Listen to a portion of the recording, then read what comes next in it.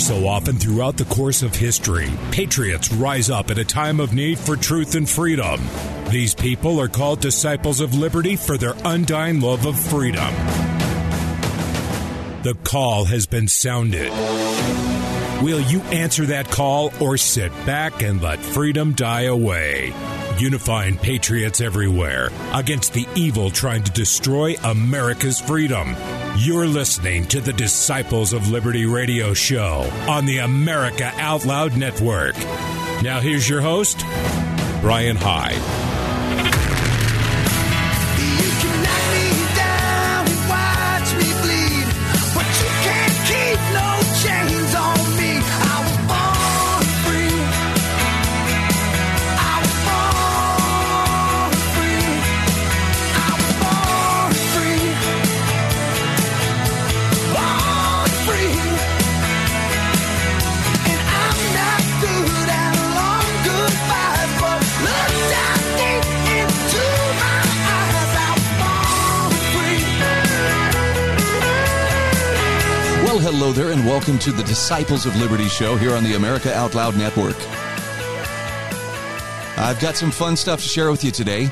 Help you keep a grip on reality. Who knew that we would live in a time where, the war against reality would actually be something we would be a part of? Yeah, I know. You don't even have to volunteer. You're drafted automatically. I'm glad you could join us, though. Let's start with a little reality supplement, shall we?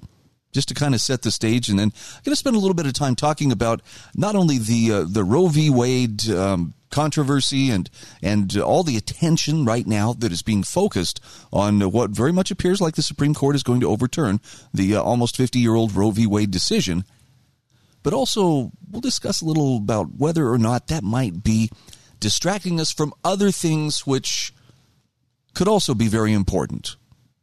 I want to start with a commentary from James Howard Kunstler, and it's just simply titled Nausea Rules. Now, he's referring to the stock markets, which apparently did not have that great of a week. I haven't looked at the stock market numbers to follow this out for myself, but I know it wasn't good.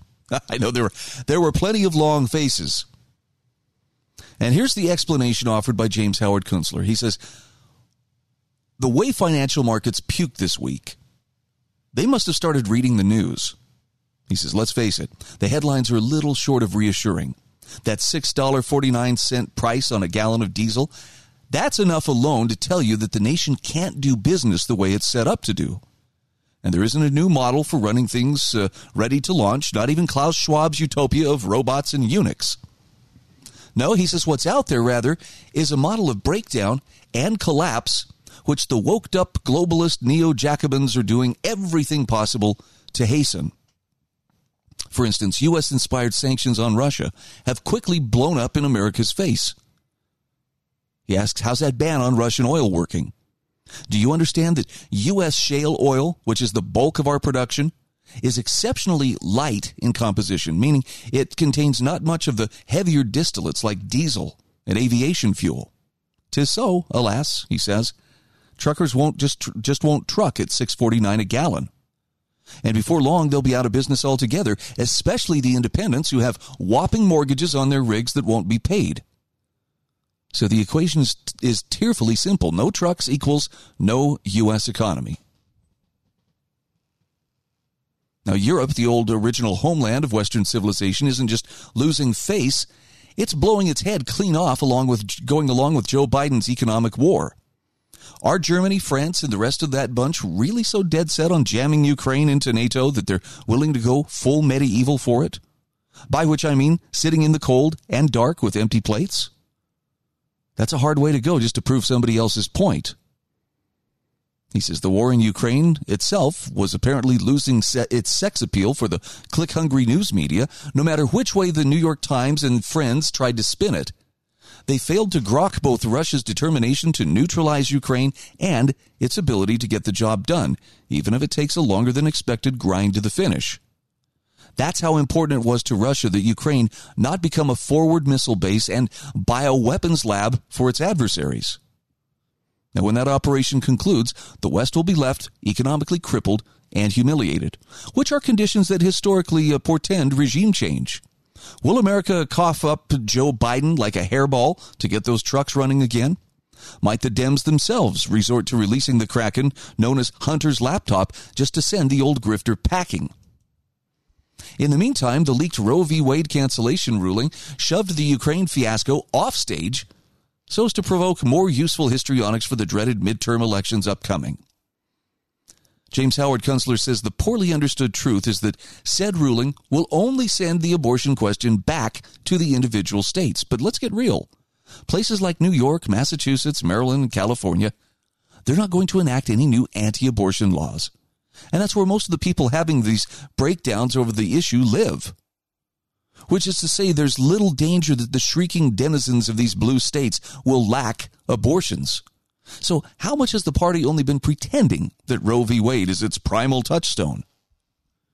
He says the strange parallel question has been asked, might laissez-faire abortion be a cover for the evident new problem that COVID-19 vaccines have made a shocking number of birthing people incapable of reproducing?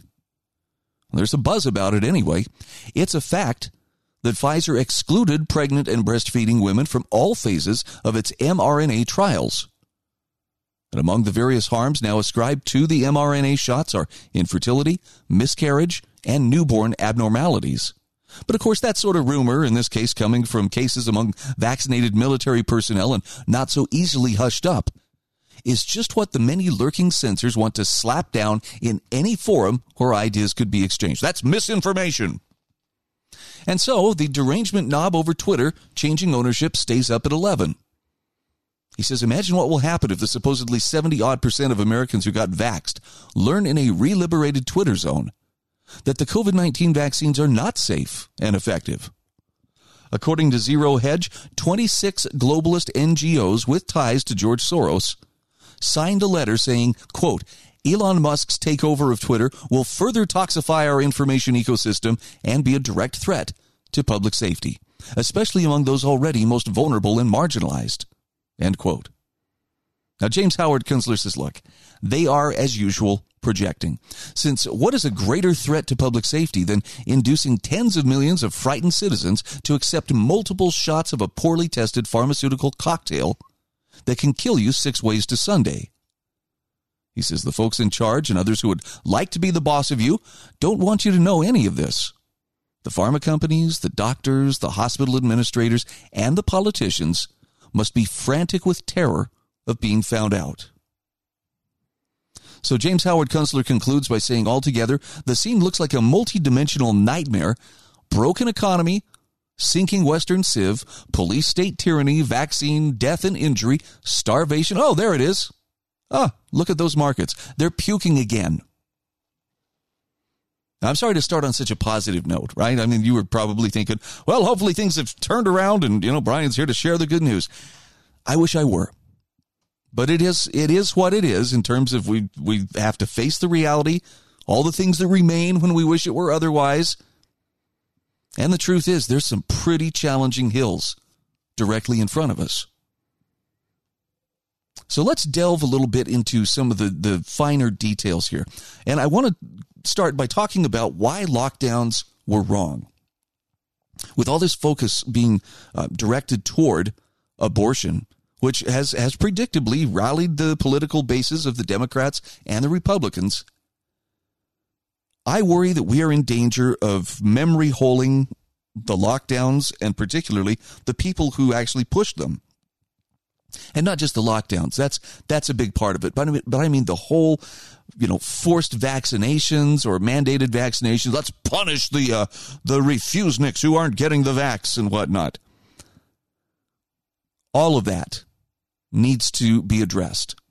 And the people who implemented and enforced and backed and promoted those policies really need to be held accountable so they can't do it again, because the likelihood of them doing it again, now that they know they can get away with it, I think it's a very, very high likelihood.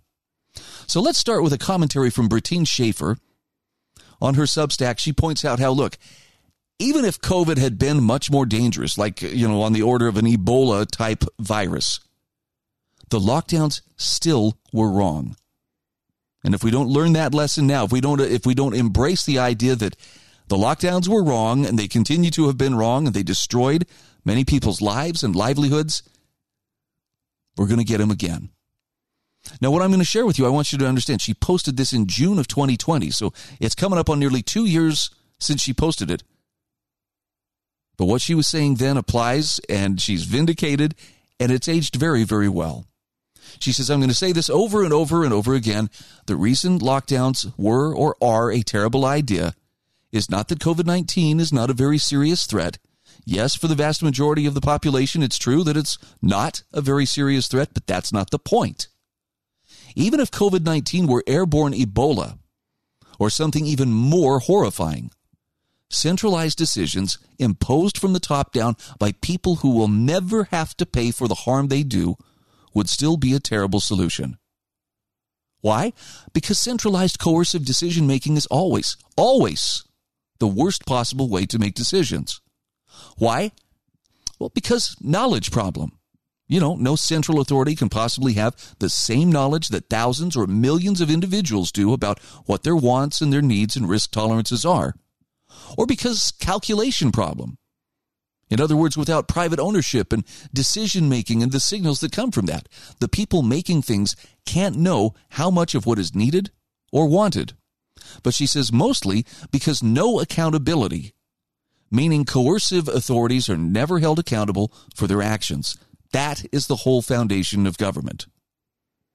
And Bertine Schaefer says, we're seeing the results of authoritarian, centralized decision-making in a crisis unfold around us in real time.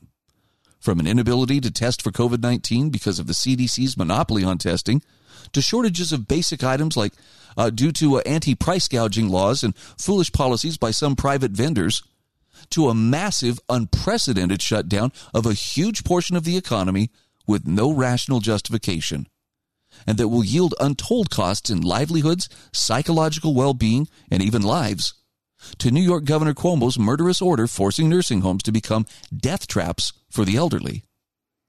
Now, she says it's troubling. I even have to point this out. I feel like I'm living in a massive, dysfunctional family where everybody wants to put the blame anywhere but where it actually belongs, on the abusive parent figure of the state. But she says, I'm going to keep saying it till the rest of you see what's right in front of you. And I promise not to make fun of you when you finally do. Why? Because this doesn't end with COVID-19. She says one day there will be an even more terrifying threat, and because they've established the precedent of shutting down and controlling our entire lives over this relatively mild one, they will then say, well, whatever you thought of COVID-19, you have to admit this time we're facing an extremely dangerous threat indeed. This time, you can't deny that we need the government to step in and save us all. Bertine Schaefer says, no. We have seen over and over and over again the government stepping in only ever makes things much worse. Humanity can't afford another lesson in this, which is why it's so critical for people to understand this. The lockdowns were not a terrible idea because COVID-19 is not a serious illness. They were a terrible idea because centralized, coercive decision-making is always a terrible idea. We have a whole century of experience to show this. Now we have this living example right in front of us. And she says, please don't let your emotional attachment to the state blind you to this lesson. We really might not survive having to go through it one more time. And she's right in the sense there are still people, and I mean people who favor freedom and wave the flag and sing the national anthem and celebrate freedom and, we want government to be limited and we want it to be in its place, who nonetheless buy into the idea that government is, it's really an extension of us, and it's part of us, and it's an expression of who we are. We are the government. I mean, can you think of any parasite that you can name in the world? Any parasite. Wouldn't it just be great if that parasite could get you to think that, it's a part of me? This tapeworm has become a part of me, and it's an expression of who I am. No, it's a parasite. And yes, I'm suggesting government, more often than not, behaves as a parasite. Okay, I'll just leave it at that. There are good people who work in government. There's an awful lot that aren't. But in its actions, the way that it carries out what it does, government very much resembles a parasite. Let me shift gears here for a moment. Let's take a more tangible view of why we can't allow this to be swept under the rug. And let's just cast our minds back to a couple of years ago when haircuts were illegal. Jeffrey Tucker has a great article published on the Brownstone Institute's website, brownstone.org. He says, unless we just decide to forget, historians will look back in astonishment. And these are some of the things they're going to recall happened. Healthcare spending declined in a pandemic. People were blocked from houses of worship. Choirs couldn't sing. Drones flew the skies to ferret out and report house parties. Rental cars were fumigated with something. Crossing a state line meant a mandatory 2-week quarantine. Dentistry was largely banned. And forget elective surgeries. They were banned. And for months, he says, in most parts of the country, from mid-March to about June 2020, if not longer, getting a haircut was illegal. It was a result of disease panic for sure, but more, governments decided that they knew the risks better than people, and so they would not allow people to make their own choices. And multitudes of barbers and stylists sat at home while the hair of the people grew longer and longer. Now, he says, many of my friends cut their own hair. Others found speakeasy barbers. In fact, he says, one friend swore me to secrecy as he told a tale of a small barn in a remote place in New Jersey. He'd heard from another friend to knock on the back door. So he tried it. A lady appeared, sat him down in a chair and cut. 5 minutes later, she said, $25. He left while making sure that no one saw him. Okay, maybe I'm just weird, but I actually think I would enjoy the clandestine nature of it. Yes, I'm sneaking off to get my ears lowered, and I have to, make sure I'm not being tailed and make sure that nobody is monitoring me as I go in to get this highly illegal action done. Actually, I was very fortunate. I had a next-door neighbor who happened to know how to cut hair and wasn't, worried about, well, do you have a license for that? So I stayed pretty well groomed during the pandemic is my point. Back to Jeff Tucker's article. He says, others asked family members to do the deed, to cut their hair for them. Washington Examiner wrote at the time, this virus will surely lead to plenty of unfortunate innovation in hairstyles. Now, the truth that needs to be remembered here is it wasn't the virus that was doing this. It was the law. The law, or was it merely an enforced CDC recommendation, required 6 feet distance of people, 6 feet of distance between all people. State and local governments declared haircuts non-essential. As a result, commercial haircuts were abolished de facto. Unless you were a politician who somehow managed to find a salon, and then, when you were caught, you just apologized and kept your power. And it was the same in the UK, where criminal penalties were applied even long after they became legal again. Now, journalists who wrote about the fiasco, which also covered manicures and pedicures, had to change names to protect the guilty. Now, we're not talking politicians. They're talking about normal people like you and me.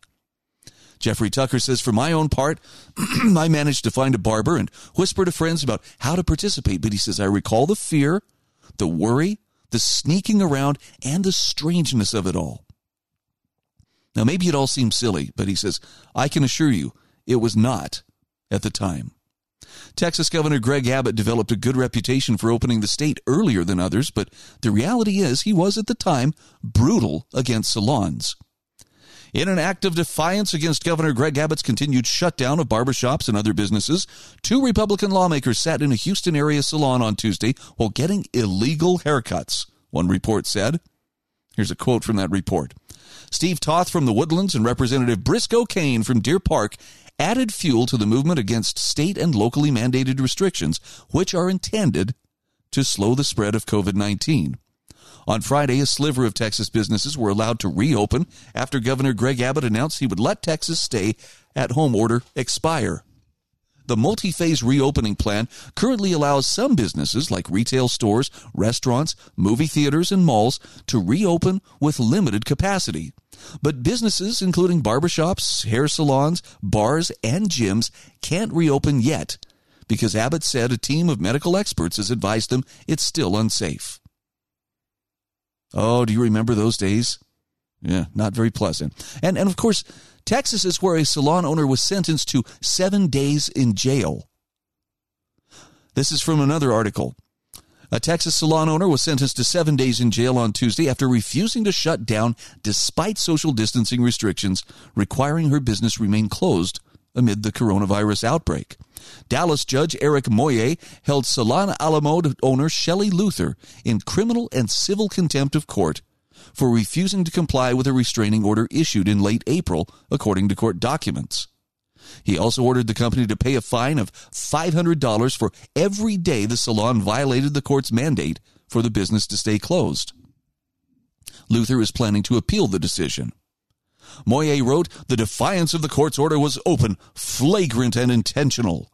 The defendants, although haven't been given an opportunity to do so, have expressed no contrition, remorse, or regret for their contemptuous action." Yeah, I remember that. You remember what Shelley Luther told the judge? She said, "I'm trying to feed my family.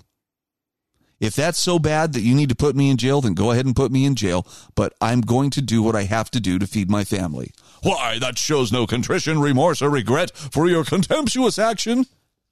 Yeah, the judge basically was told, okay, you can step off here. And Governor Abbott eventually released Luther from jail, but the fact that she was put in jail in the first place, the fact this became a criminal matter, that should tell you something's pretty wrong. An article in Vox actually managed to racialize the demand that salons open up. Jeffrey Tucker says, "I still can't follow the argument, even though I've read the piece 3 times. It has something to do with the difference between types of hair and privilege and discrimination, or something like that." And he says, I suspect that the thesis is those who wanted haircuts were racist in some way. But the situation was unsustainable. That's the point. So states started opening salons, but with crazy rules that made no sense at all. It was virus control made up on the spot. And as evidence, he says, look at this advisory from Connecticut. Hair salons and barbershops in Phase 1 will open at 50% capacity by appointment only, with waiting rooms closed. Services offered will be restricted to hairdressing and eyebrows, nothing that would require removal of a face mask, in other words, beard trimming, lip waxing, etc. Blow drying is not permitted. Yes, no blow drying, since clearly that spreads COVID all over and could lead to mass death. Blowing COVID everywhere. And at 50% capacity, that was a classic move that discriminated against small shops in favor of large ones. The larger the shop, the more the stations, the more people could fit in under a 50% rule. Same was true for restaurants, of course. But it was privilege for large businesses over smaller businesses. He even cites from New York's 10-page advisory that was basically impossible to follow.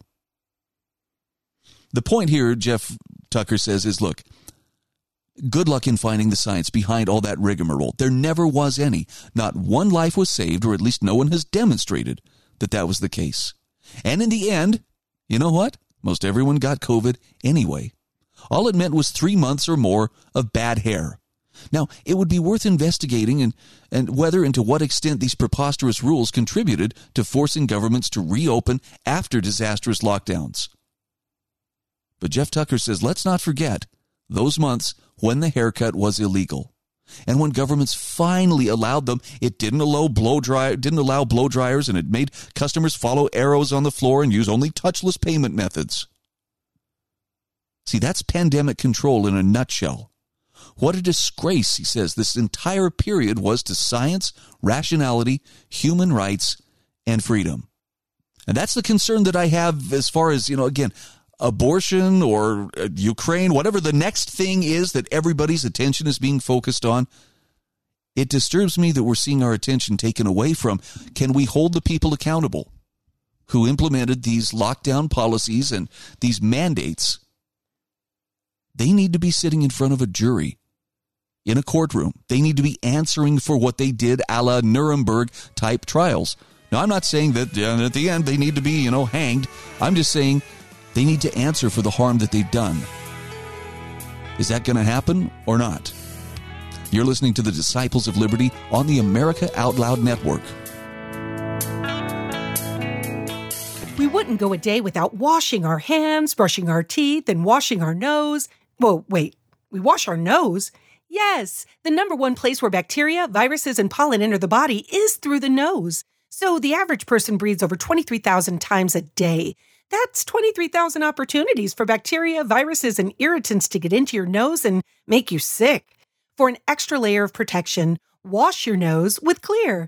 That is Xlear, Xlear. Xlear's drug-free nasal spray features xylitol, an ingredient proven to block adhesion of many nasty bacteria and viruses, and effectively clean, not just rinse like a saline, but wash your nose.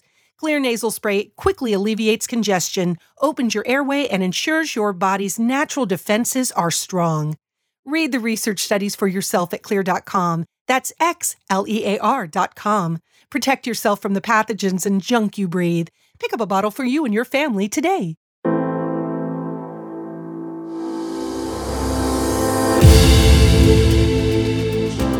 Surely if you can't find it here, you can't find it anywhere. We are the pulse and voice of everyday American thought. So you can listen in on our free apps on Apple, Android, or Alexa. America Out Loud Talk Radio. Liberty and justice for all. In today's world, there's no escaping the headlines filled with warnings about emerging viruses and dangerous superbugs. Genesis is the only technology that safely and effectively obliterates harmful pathogens both on the air and on surfaces.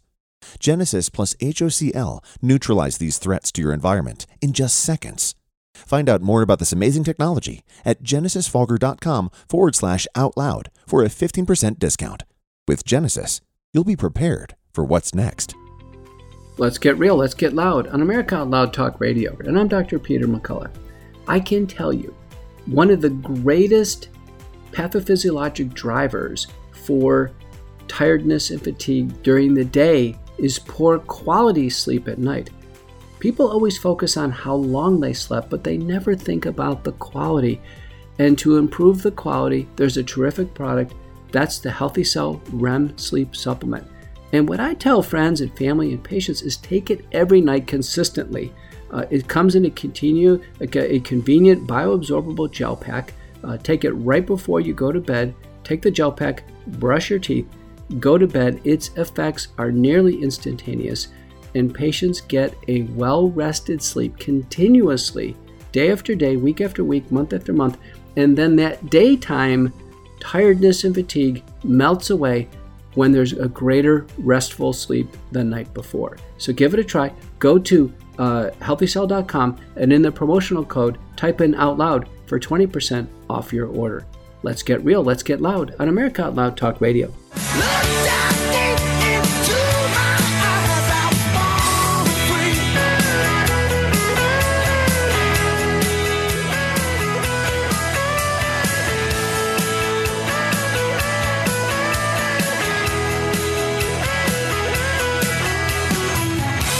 Hey, welcome back to the Disciples of Liberty show. I'm Brian Hyde, and you are listening to the America Out Loud Network.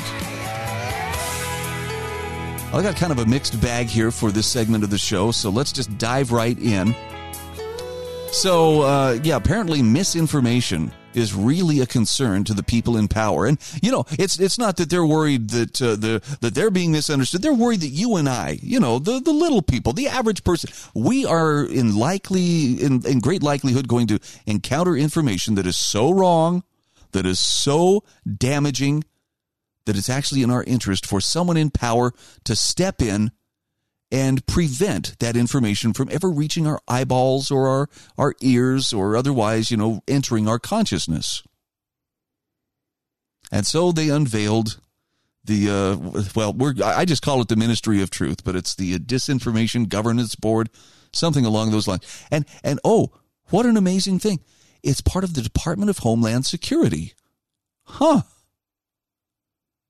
I mean, it kind of, when you consider that the Department of Homeland Security didn't even exist until after 9/11, more than 20 years ago, it kind of makes you wonder about that whole long game of how do we get people shepherded into, you know, global control.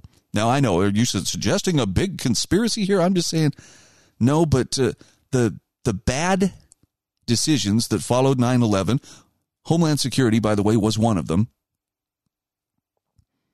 They seem to magnify. They seem to metastasize like a cancer. And this is one of the things we get. I like how J.B. Shirk takes on this issue. He asks, do we draw the line at a U.S. Ministry of Truth?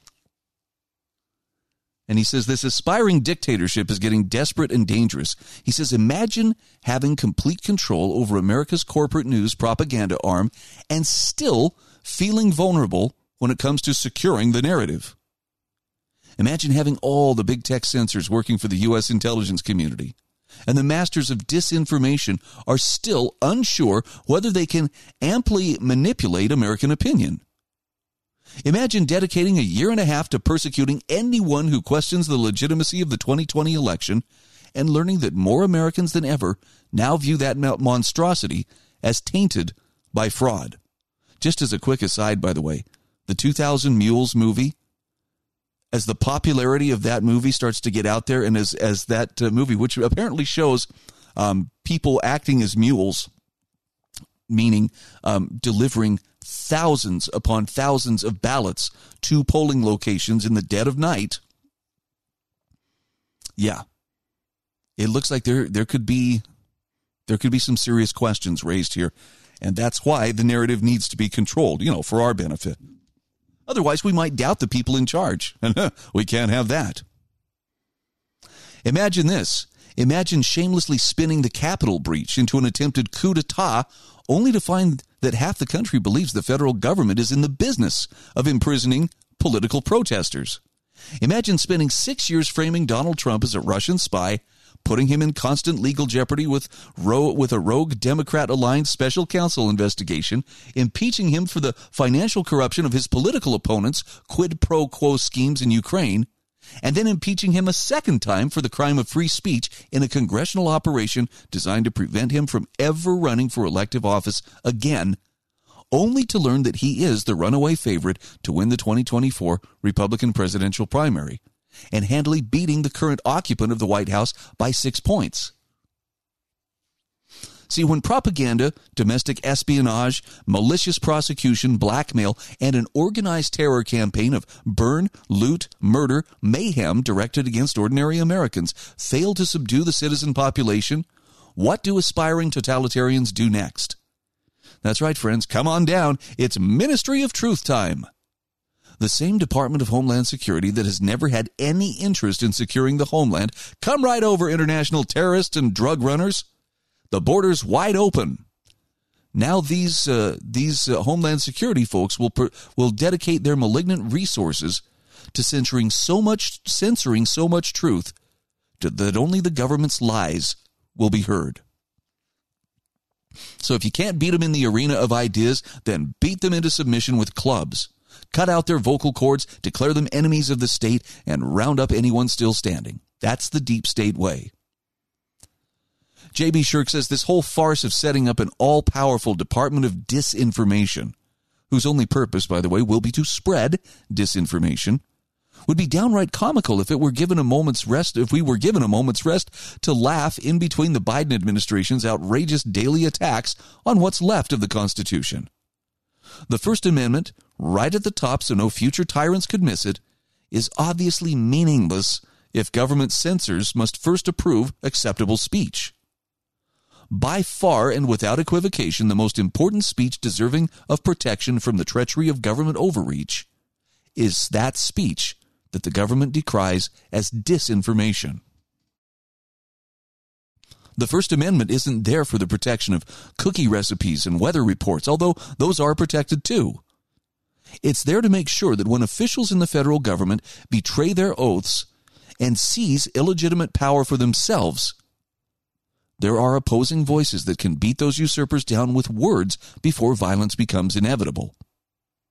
In truth, he says, the First Amendment is one of 10 easy-to-understand, bold-faced instructions from our founding fathers to future generations of Americans that state as simply as possible, so that no one has any trouble comprehending their meaning, when the Republic's very survival is at stake. You future Americans our founders effectively declared, are a free people with expansive liberty limited only by the few delegated powers explicitly written into the Constitution as exclusive duties of the three branches of the federal government. All others belong to either to the respective states or to the people. Is that clear?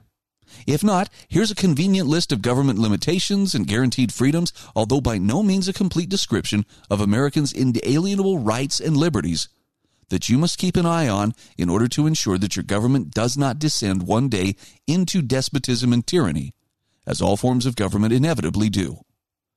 We will call these the Bill of Rights, and if you catch your government abridging or striking down any of these basic American liberties, then it's time to act.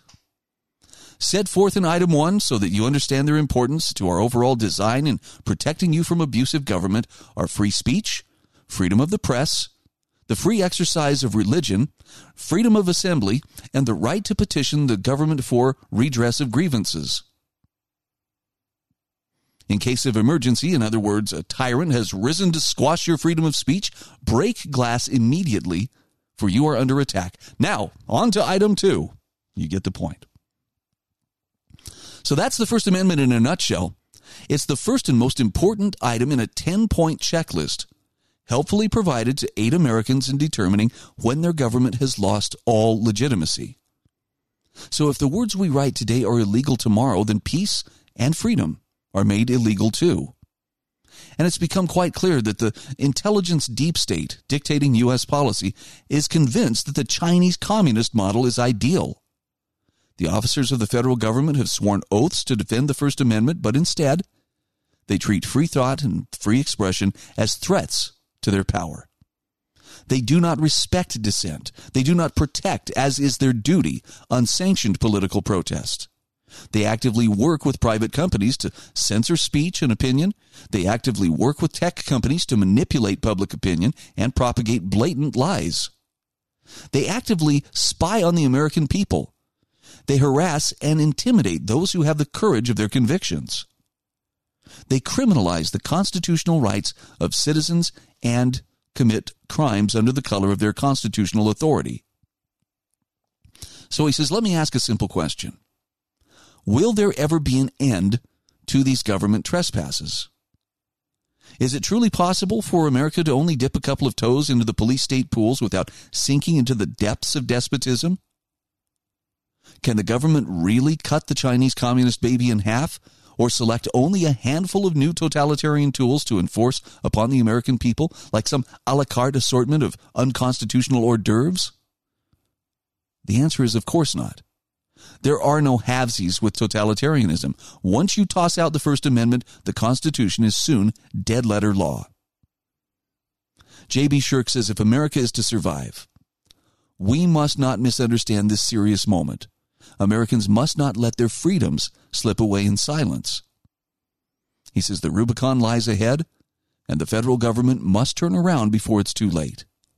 Those who would abuse their power, they can silence any of us at any time, but they cannot silence all of us at all times. And so his advice is, do not go quietly. I think that's some pretty solid advice there. Speaking of not going quietly, do you care enough about the planet to starve yourself to death? Because I don't. But I've got a great article here from John Miltimore from the Foundation for Economic Education about how destroying food to fight climate change is nothing more than madness. He says what's happening in Northern Ireland is part of a larger push to wean humans off red meat, particularly beef, which apparently we consume to the tune of 350 million tons each year.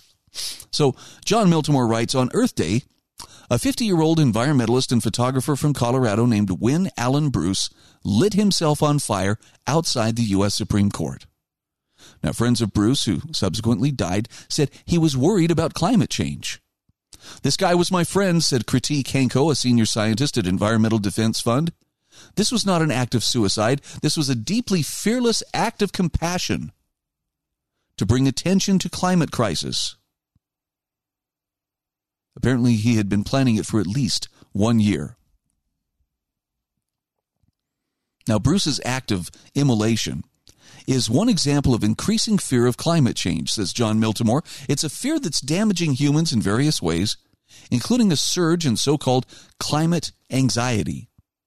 And that fear is also manifesting itself in other ways, including the realm of public policy.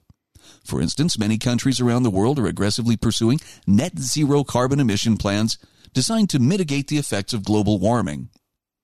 So while people tend to think of reducing emissions involving shutting down coal plants or driving more electric vehicles, relying more on solar and wind power, each of which comes with environmental and economic costs, these are not the only policies on the table. Increasingly, governments are targeting a different emission source, food, livestock specifically. And the reasons for this aren't exactly hard to find. No less an authority than the U.S. Environmental Protection Agency, or EPA, notes that about one-third of climate warming from greenhouse gases stems from human-caused emissions of methane. So while CO2 gets more attention, the EPA notes that methane is actually a more potent greenhouse gas, trapping about 30 times as much heat as CO2 over a century. Now, a new law in Northern Ireland sets a target of zero net emissions by 2050, and the BBC reports the legislation includes a proposed 46% reduction in methane emissions. Since about a third of human-caused methane gases come from livestock, Northern Ireland is looking at a huge reduction of farm animals, especially sheep and cattle, in order to meet that goal. The Guardian recently reported Northern Ireland will need to lose, like that phrasing, need to lose more than 1 million sheep and cattle to meet its new legally binding climate change emissions targets. Specifically, according to estimates from the Ulster Farmers Union, some 500,000 cattle and roughly 700,000 sheep would have to be lost in order for Northern Ireland to meet the new climate targets. So while the pig and poultry sectors will also need to be cut to meet emissions targets, climate officials said these sectors are less harmful to the environment than red meat livestock. Ewa Kimatowicz, head of the Land Use Mitigations team at Climate Change Committee, told The Guardian, if you look at the evidence on the life cycle of greenhouse gas emissions, the red meat livestock sources, beef, dairy, sheep, have the highest emissions because they're ruminant and they have high methane emissions. Now, Chris Stark, who's the Climate Change Committee chief executive, told The Guardian that a switch to arable farming would be likely necessary in order to maintain food production levels. You understand what that means? Let them eat synthetic beef. So what's happening in Northern Ireland, says John Miltimore, is actually part of a much larger push to wean humans off red meat, particularly beef, which humans consume to the tune of 350 million tons a year. Many people, including Microsoft founder Bill Gates, have argued nations have a responsibility to transition off beef for environmental reasons. Gates said in an interview with MIT Technology Review last year, I do think all rich countries should move to 100% synthetic beef. You can get used to the taste difference, and the claim is they're going to make it taste even better over time. Now, Gates doesn't really explain how this transition should occur, but we're beginning to see. While there's no question that global temperatures are rising, 14% per decade on average, people should find the efforts by central planners to curb climate change more alarming than those rising temps. Such policies have the earmarks of the failed collectivist programs of the past, like FDR's porcine slaughter of the innocents, which saw millions of pigs and sows destroyed while people were going hungry, all in an attempt to keep the prices high. FDR's mad program was child's play, however, compared with Chairman Mao, who had plans to revolutionize China's agricultural sector with his Great Leap Forward. But things didn't go as planned, and it turned out that food production was more complex than Mao anticipated.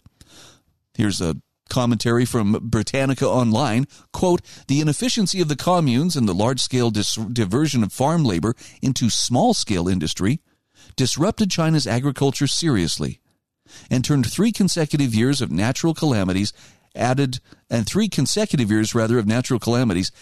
to what quickly turned into a natural national disaster, in all, about 20 million people estimated to have starved to death between 1959 and 1962. Did you catch that? 20 million people died under Mao's collectivist effort. Nor was this the first man-made famine created by socialists. In 1932 and 1933, millions of Ukrainians died in a famine engineered by the Soviet Union.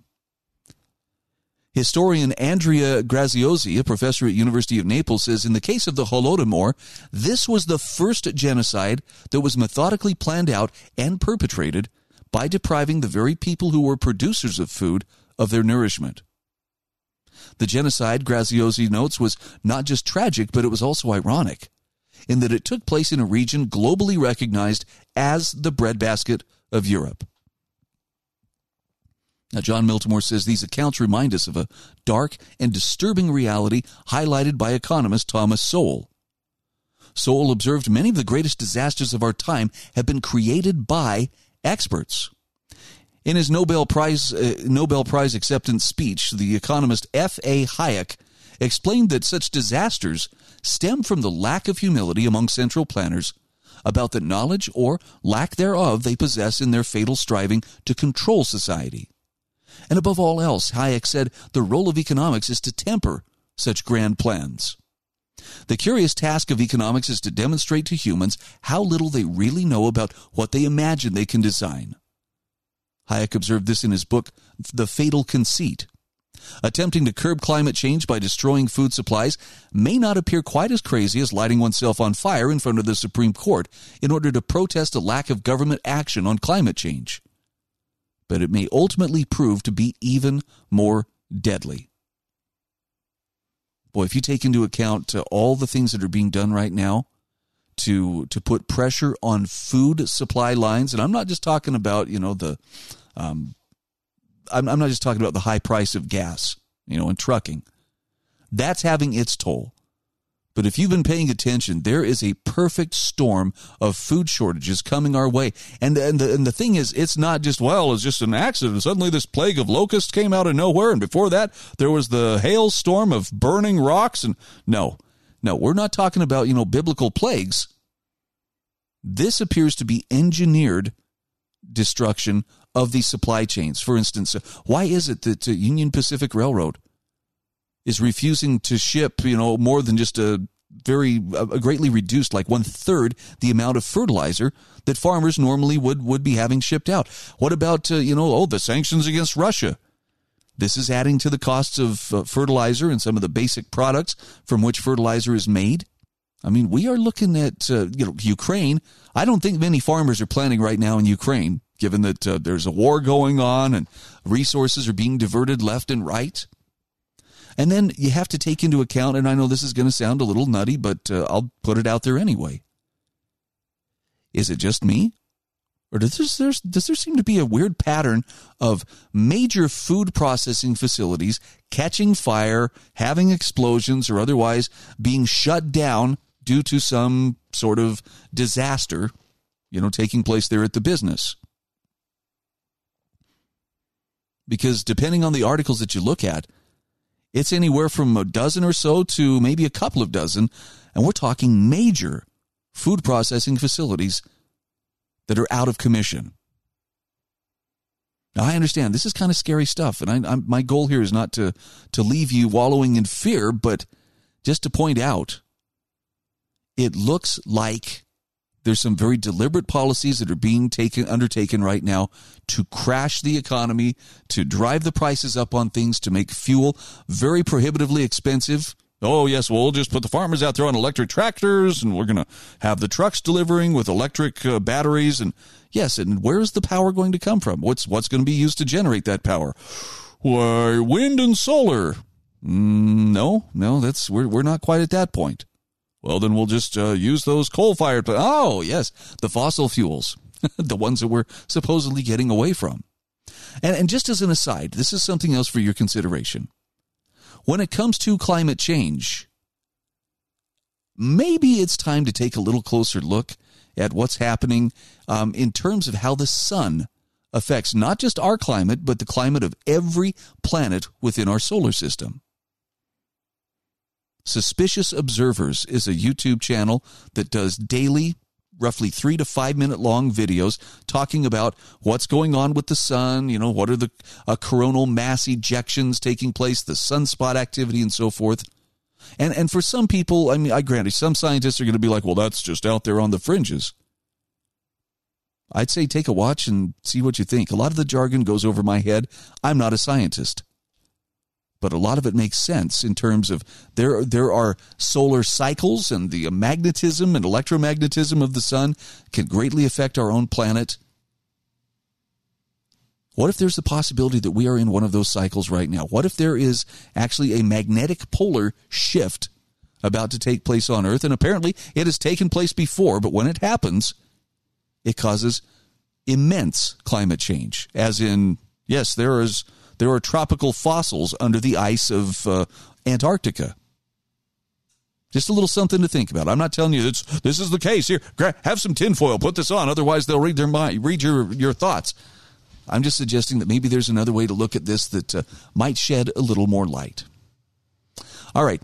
Speaking of shedding a little more light, just want to take one last little sojourn here and talk about why social issues seem to dominate. When you consider everything that's going on around us, isn't it weird that, abortion is what really gets, people fired up out of their chairs and on their feet?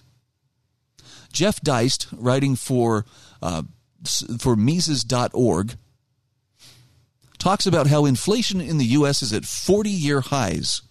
Interest rates on 10-year Treasury notes just hit 3%, signaling trouble for home buyers. Truck drivers are paying more than $1,000 to fill their rigs with $5 per gallon gas, $5 per gallon diesel, rather, to deliver your increasingly expensive groceries and Amazon packages. Crime and homelessness skyrocket in large cities, exacerbated by virulent opioids like fentanyl and crocodile. And America's proxy war with Russia in Ukraine is, of course, giving rise to the most serious threats of nuclear strikes against the West since the 1960s.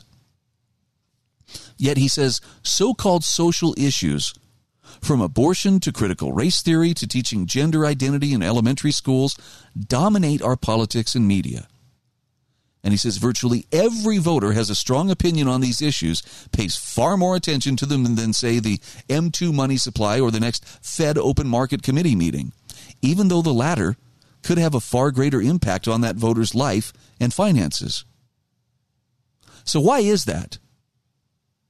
Why are we so caught up on the social issues rather than some of the bigger, weightier issues like keeping food on the table, keeping the economy going? And the short answer is the Supreme Court.